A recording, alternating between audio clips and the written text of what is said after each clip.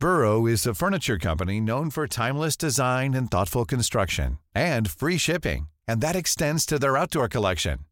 Their outdoor furniture is built to withstand the elements, featuring rust-proof stainless steel hardware, weather-ready teak, and quick-dry foam cushions. For Memorial Day, get 15% off your Burrow purchase at burrow.com/acast, and up to 25% off outdoor. That's up to 25% off outdoor furniture at burrow.com/acast. Planning for your next trip? Elevate your travel style with Quince. Quince has all the jet-setting essentials you'll want for your next getaway, like European linen, premium luggage options, buttery soft Italian leather bags, and so much more. And it's all priced at 50 to 80% less than similar brands. Plus, Quince only works with factories that use safe and ethical manufacturing practices. Pack your bags with high-quality essentials you'll be wearing for vacations to come with Quince. Go to quince.com/trip for free shipping and 365-day returns. Today's episode is brought to you with the welcome support of Maltby & Creek, UK's leading Greek delicatessen, supplier and distributor of premium Greek produce. Be it wine, herbs, cheeses or olive oil from all over the wild corners of Greece, and working directly with small artisan producers. If you want to try some amazing traditional meats from Greece, preserved meats, why don't you get some Vavourakis organic smoked siglino from Maltby & Creek? So this is preserved and smoked pork in olive oil, and they follow a traditional Cretan recipe for it, which is really old. And the meat is smoked using olive wood, and it's flavored with pepper and cumin. So this is a kind of meat and the kind of preservation techniques that go a long way to the past. And it has some relation to our episode today. Or you can try the organic Cretan sausages with cumin and vinegar. Again, another old Cretan recipe with roots to the Byzantine Empire. Whatever you need, Maltby & Creek has you covered. You can shop online and have the exquisite goods delivered to your doorstep across the UK, or you can visit the shop at Arch 17 Apollo Business Park, Lucy Way, SE16 4ET, Bermondsey, London. Maltby & Creek, the one-stop shop for your Greek fix. And, of course, for all you dear listeners, Maltby & Creek has an amazing discount of 15% off your next purchase. So go online, go to the website and type maltbyandgreek.com/delicious and you get 15% discount at the checkout.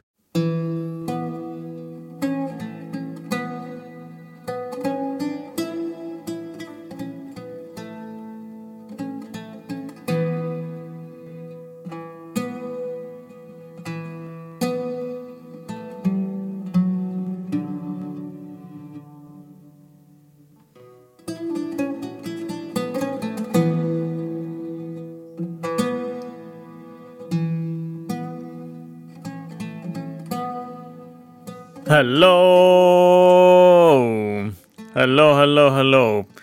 Welcome back to another edition of our archaeogastronomical adventures.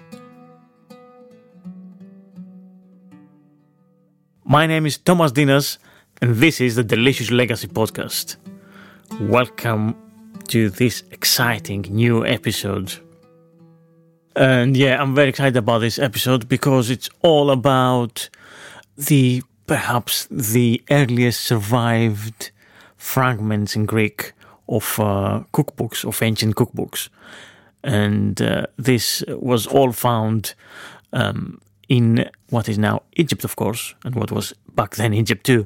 But these fragments span a period from 300 before Common Era until about 200, 300 AD. So a period of 500 years or so. It's terribly exciting because just only a few bits of instructions, and you see some ingredients and some herbs and spices, and it's so tempting to think about what could have been a whole book of these ancient recipes.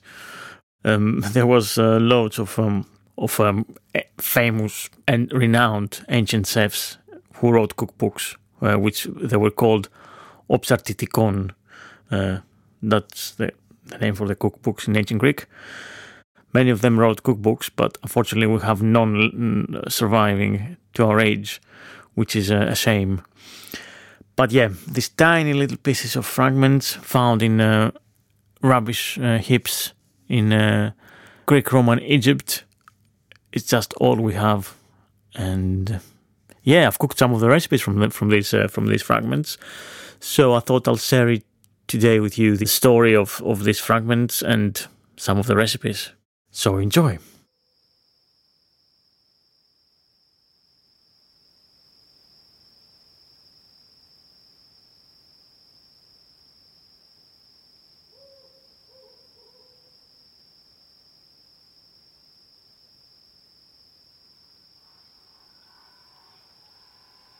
Imagine discovering an entire library of long-lost classics. A poem from Sappho, the ancient Greek poetess, whose lines haven't been seen by human eyes since the fall of Rome. Imagine finding the only comedy of Sophocles, plays by Euripides, Pindar's Paeans, St. Matthew's earliest Gospel, New Testament Apocrypha. Where in God's name is this buried and amazing Library of Alexandria?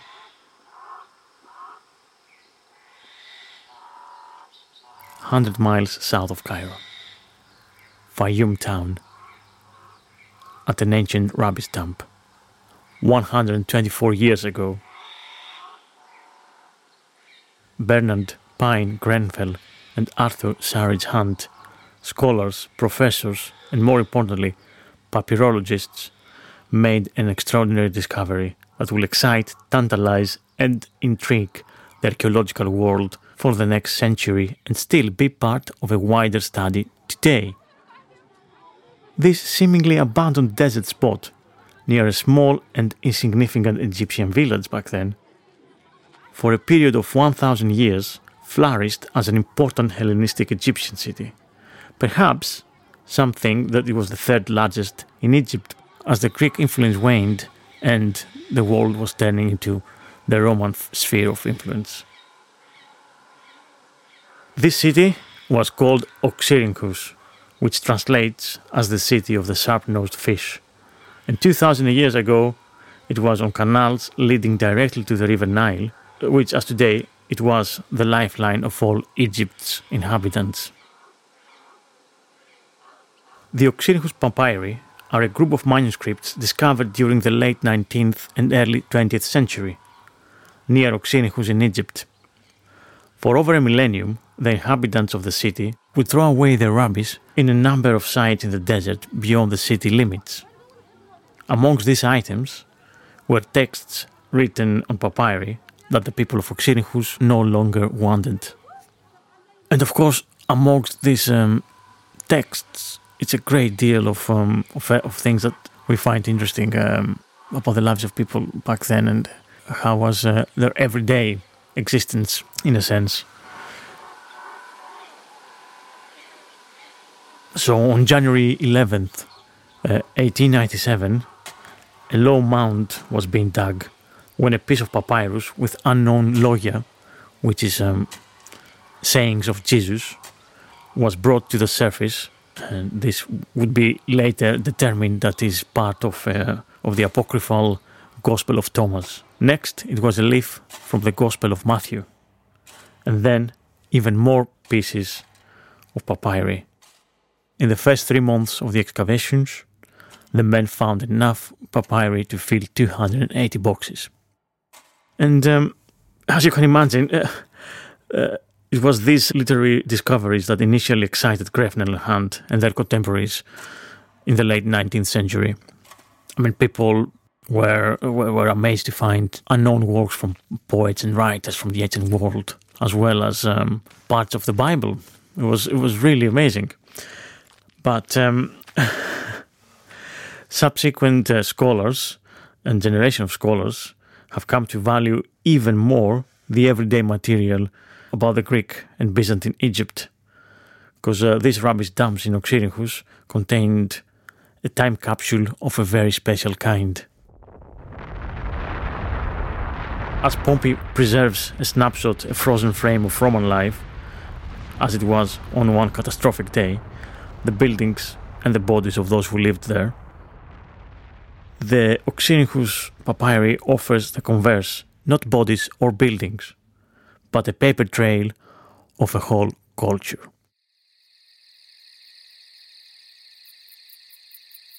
Who were these amazing dudes? And what made them dig in these spots in the desert? Bernard Pine Grefnell was born in 1869, and he was a pioneering papyrologist specializing in the translation of ancient Egyptian writing systems.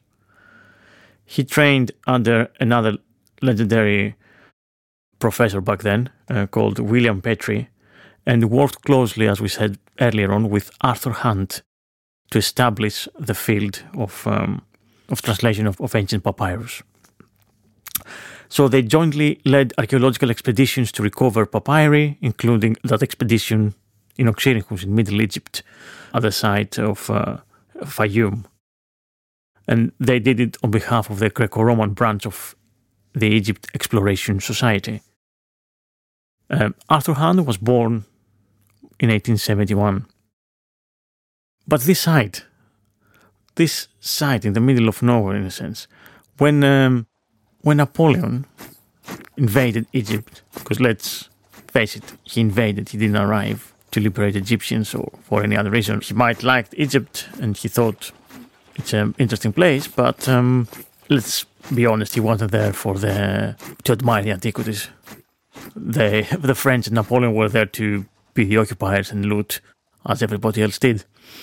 But anyway, when Napoleon arrived in Egypt in 1798, one of his artists called Denon, who was following the Napoleonic survey of Egypt, he published a lithograph of Fayum, that city.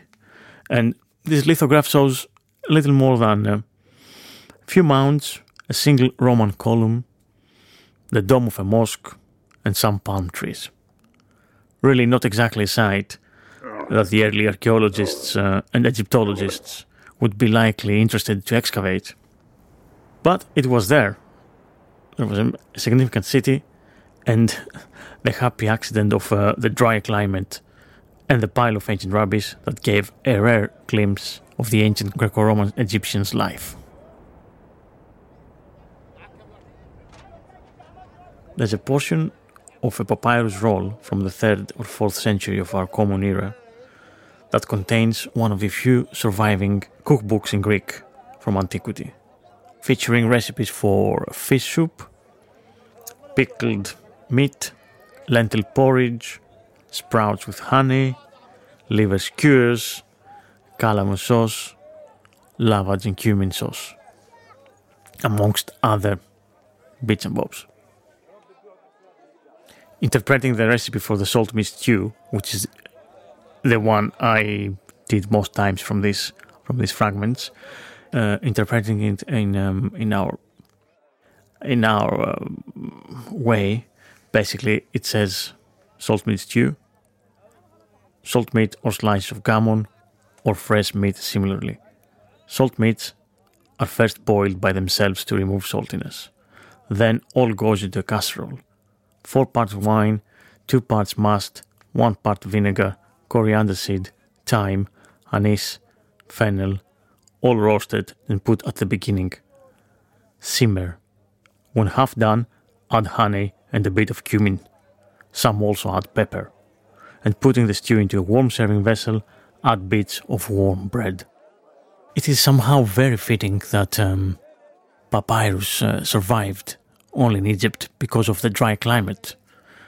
Because papyrus was native to Egypt as a plant. And from there, the earliest moments of writing began, of humankind's writing. So it's very brilliant for me to think of that, because Greeks wrote in papyri, Romans wrote in papyri. There were probably millions of them all around Asia Minor and mainland Greece, but almost nothing survives from that because of the climate. And yet the only ones that survive are in Egypt. something that whole connection of the climate and the material, and the managed to come to our age. Of course, only insights that they haven't been looted or burned or conquered. Somehow this makes it even more special that it's found in Egypt. Because I often think the archaeologists of the future, so in 2,000 years' time or something, what will they know of our writings and of our age? What will they find?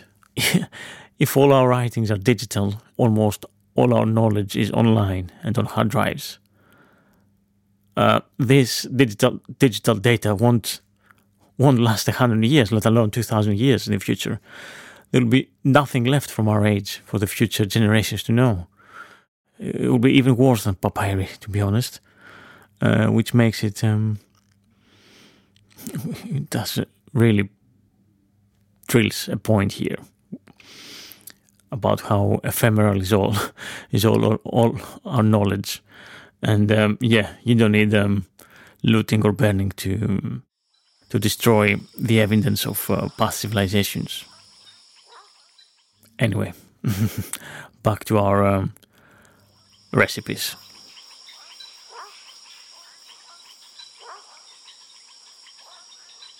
It's worth mentioning here what papyrus is and what made it so important to ancients, but also important for us too, learning about their lives and history now. Papyrus, from which we get the modern word paper, is a writing material made from the papyrus plant, a reed which grows in the marshy areas around the Nile River. Papyrus was used as a writing material as early as 3000 BC and continued to be used to some extent until around 1100 AD.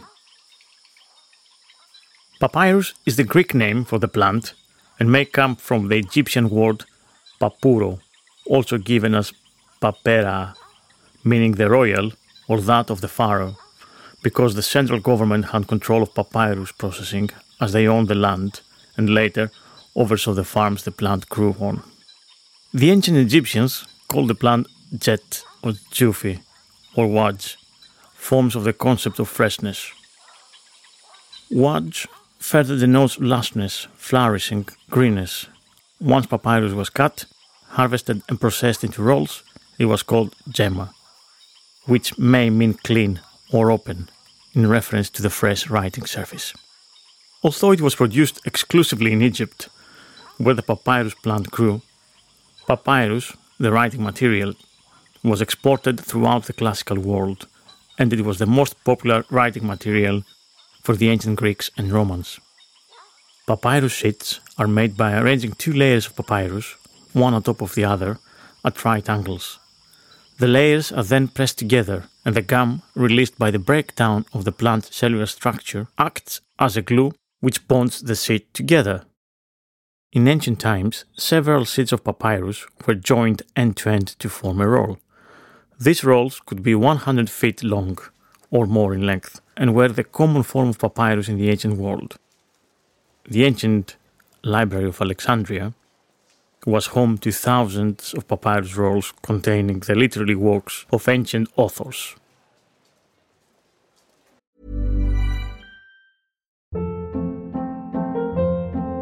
Hold up. What was that? Boring. No flavor. That was as bad as those leftovers you ate all week. Keke Palmer here, and it's time to say hello to something fresh and guilt-free. Hello Fresh. Jazz up dinner with pecan-crusted chicken or garlic butter shrimp scampi. Now that's music to my mouth. Hello Fresh. Let's get this dinner party started. Discover all the delicious possibilities at hellofresh.com.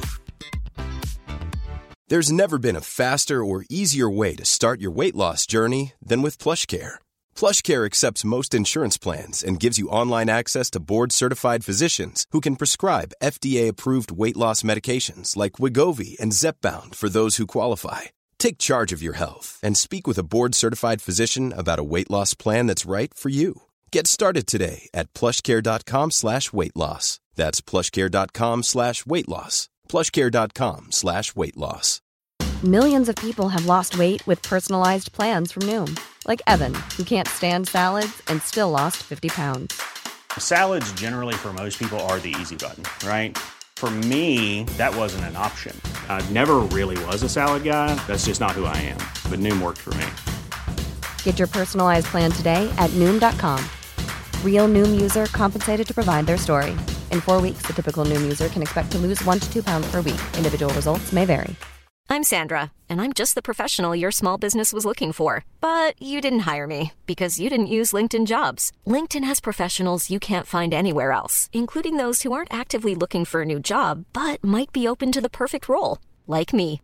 In a given month, over 70% of LinkedIn users don't visit other leading job sites. So if you're not looking on LinkedIn, you'll miss out on great candidates like Sandra. Start hiring professionals like a professional. Post your free job on linkedin.com/people today.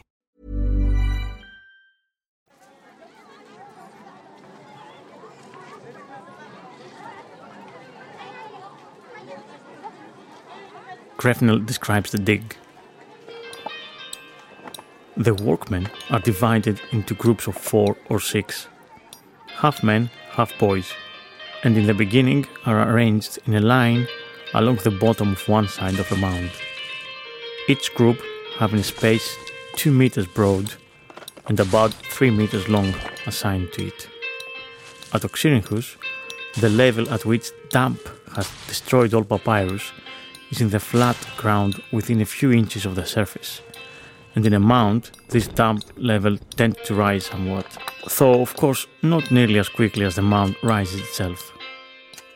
When one trench has been dug down to the damp level, one proceeds to excavate another immediately above it, and throw the earth into the trench which has been finished, and so on right through the mound until one reaches the crest, when one begins again from the other side.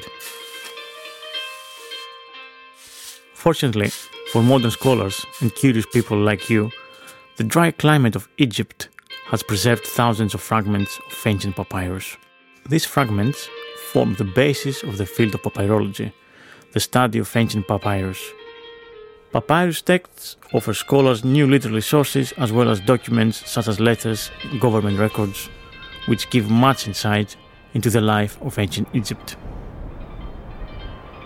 A testament, in some ways, of the strength and endurance of papyrus rolls in the Egyptian soil is the discovery by Pierre Tallet a little more than a decade ago in a remote part of the Egyptian desert, a few miles inland from the Red Sea, far away from any city, ancient or modern, of a stunning discovery. A set of 30 caves honeycombed into limestone hills, but sealed up and hidden from view for millennia. The caves had served as a kind of boat storage depot during the 4th dynasty of the Old Kingdom, about 4,600 years ago. Then, in 2013, Tallet came upon something quite unexpected. Entire rolls of papyrus, some a few feet long and still relatively intact, written in hieroglyphics as well as hieratic, the cursive script the ancient Egyptians used for everyday communication. Tallet realized that he was dealing with the oldest known papyri in the world. Now this is where it gets really exciting. The papyri were written by men who participated in the building of the Great Pyramid, the tomb of the pharaoh Khufu, the first and largest of the 3 colossal pyramids at Giza, just outside of modern Cairo. Among the papyri was the journal of a previously unknown official named Merer, who led a crew of some 200 men that traveled from one end of Egypt to the other, picking up and delivering goods of one kind or another. Merer mentions stopping at Tura, a town along the Nile famous for its limestone quarry, filling his boats with stone and taking it up the Nile to Giza. In fact, Merer mentions reporting to the noble Ankh-Haf, who was known to be the half-brother of the pharaoh Khufu, and now, for the first time, was definitely identified as overseeing some of the construction of the Great Pyramid. And since the pharaohs used the Tura limestone for the pyramid's outer casing, and Merer's journal chronicles the last known year of Khufu's reign, the entries provide a never-before-seen snapshot of the ancients putting finishing touches on the Great Pyramid. Isn't it this fascinating? The fragile papyrus got burned, looted, wet and moldy elsewhere in Europe and in the world, but survived to Egypt's dry climate and reached us from 4,500 years ago. Papyrus eventually gave way to parchment and later paper. The large plantations in Egypt, which used to cultivate high-grade papyrus for manufacture, disappeared, and wild papyrus also began to disappear as the climate of Egypt slowly changed. And with this, the art of papyrus making remained dead for 1,000 years. During the 20th century, when more and more papyrus texts came to light, scholars began to investigate how ancient papyrus manufacturing occurred. Several variations of the basic scheme, which is outlined in Pliny's Natural History, were proposed and tested, but none has produced a writing material which is of the quality of the ancient papyrus. 2,000 years ago, papyrus making was a booming industry, and papyrus was made by highly skilled craftsmen working with a specially cultivated strain of papyrus that was bred to produce a high-quality writing material. Today is made from the wild strains of the plant, and the manufacturing process is carried out on a small scale by the few specialists who choose to make it. From the ancient rubbish dumps of Oxyrhynchus, a lot of interesting texts and correspondence survived, which includes the following: an account probably rendered by an official to his superior of expenses connected to the dispatch of several boatloads of grain by river to Alexandria. So the papyrus reads: account. For the vessel of Triadelphus, 3,400 artabai of wheat at 21 drachma. 712 drachma, to the same at 4 drachma per 1,000. 12 drachma, carriage of 171 artabai of wheat transported. The next bit is missing. Then, the drying place at 4 drachma per 100. 6 drachma, price of a jar of wine, sent to the assistants and soldiers. 8 drachma, 1 obol, to the elders of office for the wages of 11 workmen employed in lading. 6 drachmas, 2 obols, to Apulkis, guard of the granary, as his salary. To be 18 drachmas more. Total expenditure 762 drachmas, 3 obols, of which text missing. For the vessel of Ilorion, son of Ammonius, 1,500 artabai, and for the vessel of Papsiris, son of Apollonius, 500 artabai. Total 2,000 artabai at 21 drachmas. Payment to Orion, pilot, the sum given 8 drachmas. Price of a jar, sent to assistants and soldiers, 8 drachmas, 1 obol. Price of 2 more jars sent to sailors, 16 drachmas, 2 obols. Price of the vegetables for the same, without bread, 4 obols. To the elders of office, for the wages of 7 workmen employed in lading, 4 drachmas. To 1 workman assisting beyond, and embarking for 3 days, 5 drachmas. Total expenditure 466 drachmas. Sum of the whole expenditure 1,228 drachmas, 3 obols. Another papyrus text reads a letter to a woman called Athenarus, announcing the dispatch of oil and fruit. The writer, whose name is lost, seems to have occupied some official position, for he mentions that he was about to accompany the prefect to Coptos. First of all, I pray for your health. Please receive, through Kedon, for Dionysius, 4 cotylae of unguent and a basket of dessert containing 100 figs, 100 nuts, and half a chus, which is a squat, rounded form of inohoi, which means wine pourer, of oil, of which you will give 4 cotylai to the said Dionysius and keep 2 cotylai for yourself. Greet your mother and Matris and her children and all who love you. I am going to Coptos with the prefect. Addressed to the house of Pausanias, ex-clerk of the city, for Athenarus, daughter of Cerdon. Another recipe from the book, from the papyri, is liver oxyrhynchus. Cut up good liver, marinate it in oil with salt, coriander, thyme, silphium, opos, vinegar. Grill it on a spit at high temperature. Serve. Grefnel writes, in the winter of 1898-99, we obtained permission to excavate in the desert at the northwest corner of Fayum, between Gebala and the southwest end of the Birket el-Qurun.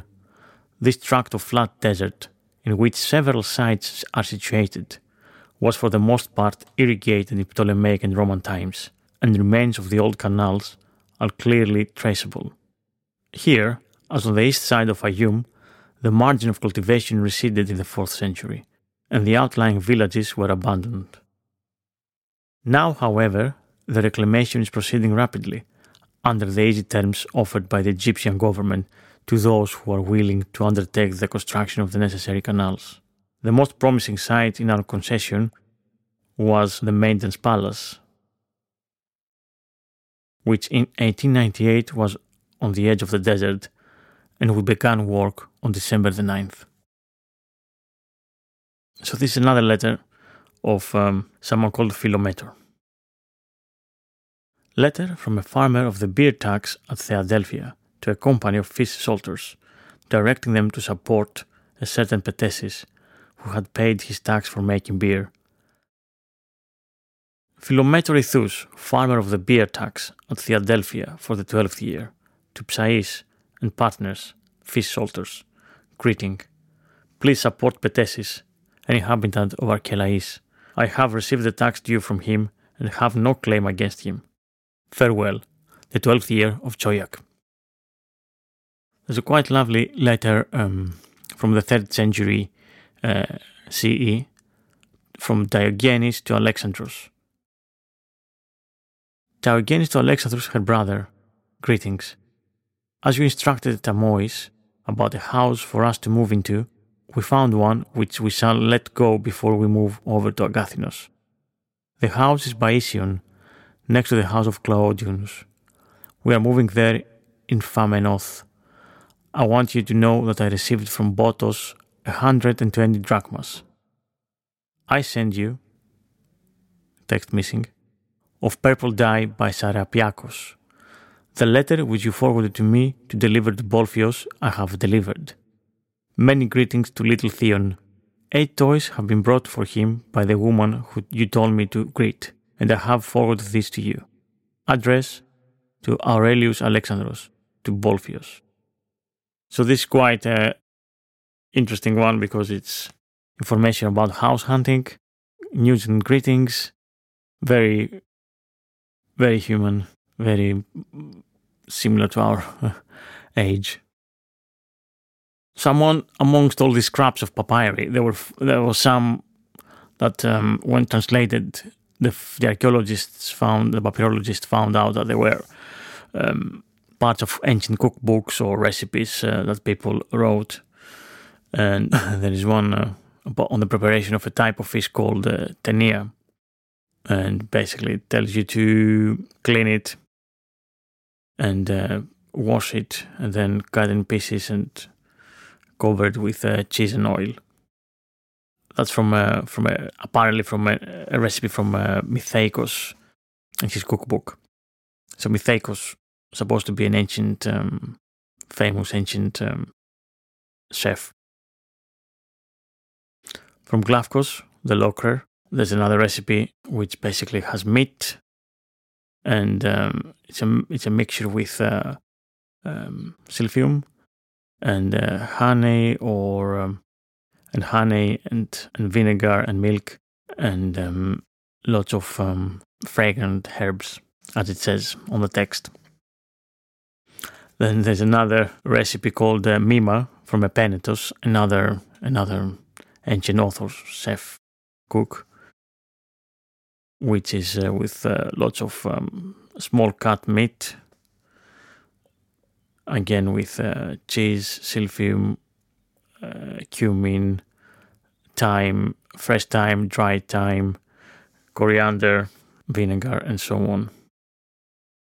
So yeah, this recipe from Epenetos called Mima, which you make from any sacrificed mammal or bird, and basically it instructs you to cut the meat in small pieces with some intestine, and you mix them with the vinegar, grilled cheese, silphium, cumin, fresh cumin and dried cumin, fresh thyme and dried thyme, savory, fresh coriander and coriander seeds, and fried onion.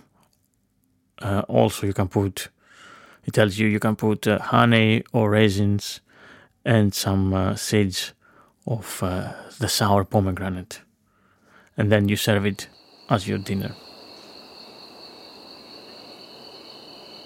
And then here we also find a recipe from Pollux, which doesn't give us the source where Pollux finds this recipe from, but it's that recipe for Thrion, which I remember in the previous episode about the Yorkshire puddings. It was a very early type of pudding from ancient Greece. There's another recipe from Artemidoros, again doesn't give us the source of this recipe, for a particularly good variety of a dish called matiis. So this is a dish made from birds, and it's something like a sausage, Macedonian sausage, and which is called matia. It has lots of herbs, and you can eat it cold. Basically, the recipe instructs you to kill the bird and let it mature for a day. It says a day old. Use some stale up bread and then you season it, and then you mix the meats of the bird with the greens. There's a recipe for lentil stew. Carefully mash the lentil in the bird meat stock and boil this in wine, water, anise seeds, caraway seeds, dried dill, but cook the lentil specially. Grate onions with oil and vinegar. Let the sprouts of vines come to light. After you washed and rubbed, put mustard and honey on it, then dip. Cut up a nice liver and dress it with oil, with salt, coriander, thyme, fig juice, vinegar, and put it on a skewer. Roast them hot and serve. Carefully prepare loins and meats and fry them in salt, coriander, fig juice, but keep the hot broth, vinegar and oil in a saucepan. To 1 part sweet wine, to 2 parts a little salt. When the mixture boils, throw in tips of oregano.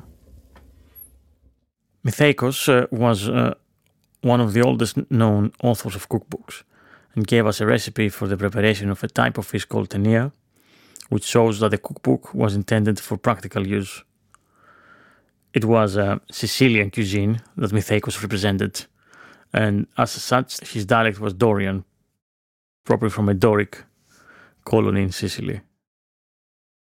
From these amazing fragments of papyrus, from this incredible little tantalizing evidence of recipes, I've made some of them, and the one that I made the most, and it was the most successful, was the dish with a cured, salted, smoked ham, pork, basically. There was a lot of salted ham and cured pork back then. It was of course the main way of keeping something lasting longer, especially down in hot Egypt without refrigeration. Yeah, but I made it a few times, and I made it sometimes with salted gammon, which I boiled, obviously, but mainly I did it as a smoked recipe, basically. So for me, the idea was that I slowly smoked a pork shoulder or something similar in the barbecue. So I kind of follow the techniques for slow smoking that you use in the pulled pork type of thing that we do from the American US barbecues. So I did it in a similar way, but using ancient ingredients. So for me, it was something like I smoked it for 4 hours. I brined it freshly for 24 hours. Then the next day, I smoked it over some oak wood for 4 hours. Then I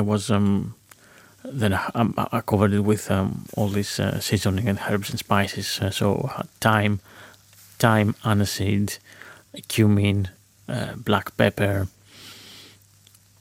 oregano, and so on. And I made the sauce like a barbecue sauce, but an ancient barbecue sauce. So I used fresh white grapes, which I blended them and made the grape juice, a must.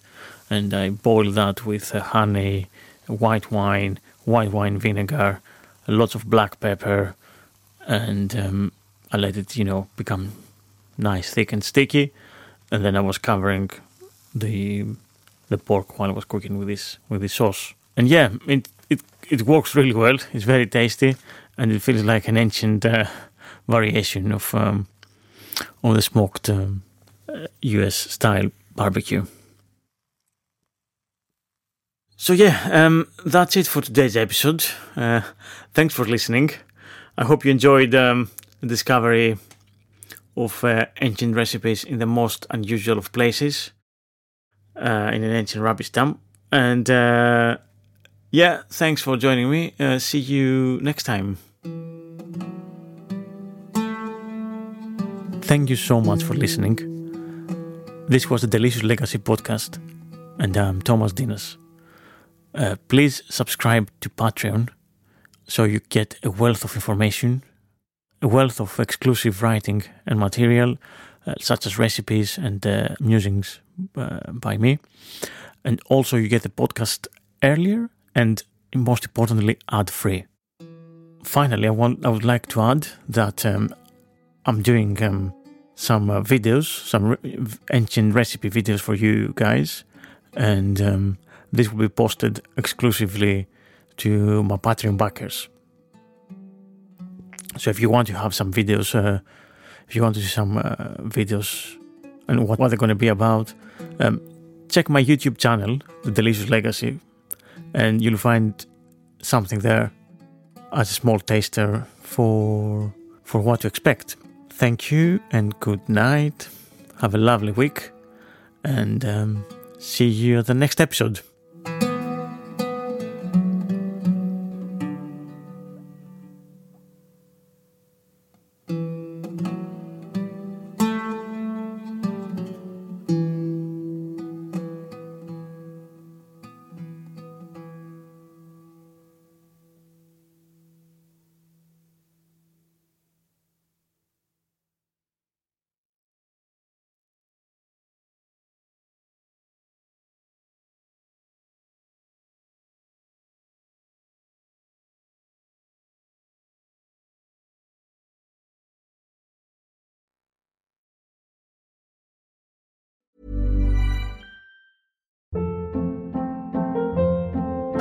Hold up. What was that? Boring. No flavor. That was as bad as those leftovers you ate all week. Keke Palmer here, and it's time to say hello to something fresh and guilt-free. Hello Fresh. Jazz up dinner with pecan-crusted chicken or garlic butter shrimp scampi. Now that's music to my mouth. Hello Fresh. Let's get this dinner party started. Discover all the delicious possibilities at HelloFresh.com.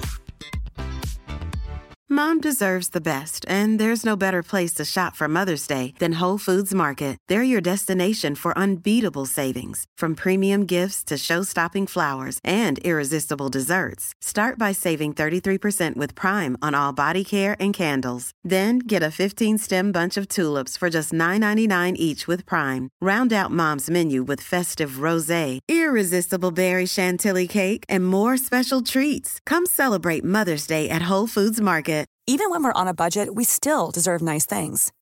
Quince is a place to scoop up stunning high-end goods for 50 to 80% less than similar brands. They have buttery soft cashmere sweaters starting at $50, luxurious Italian leather bags, and so much more. Plus, Quince only works with factories that use safe, ethical, and responsible manufacturing. Get the high-end goods you'll love without the high price tag with Quince. Go to quince.com/style for free shipping and 365-day returns.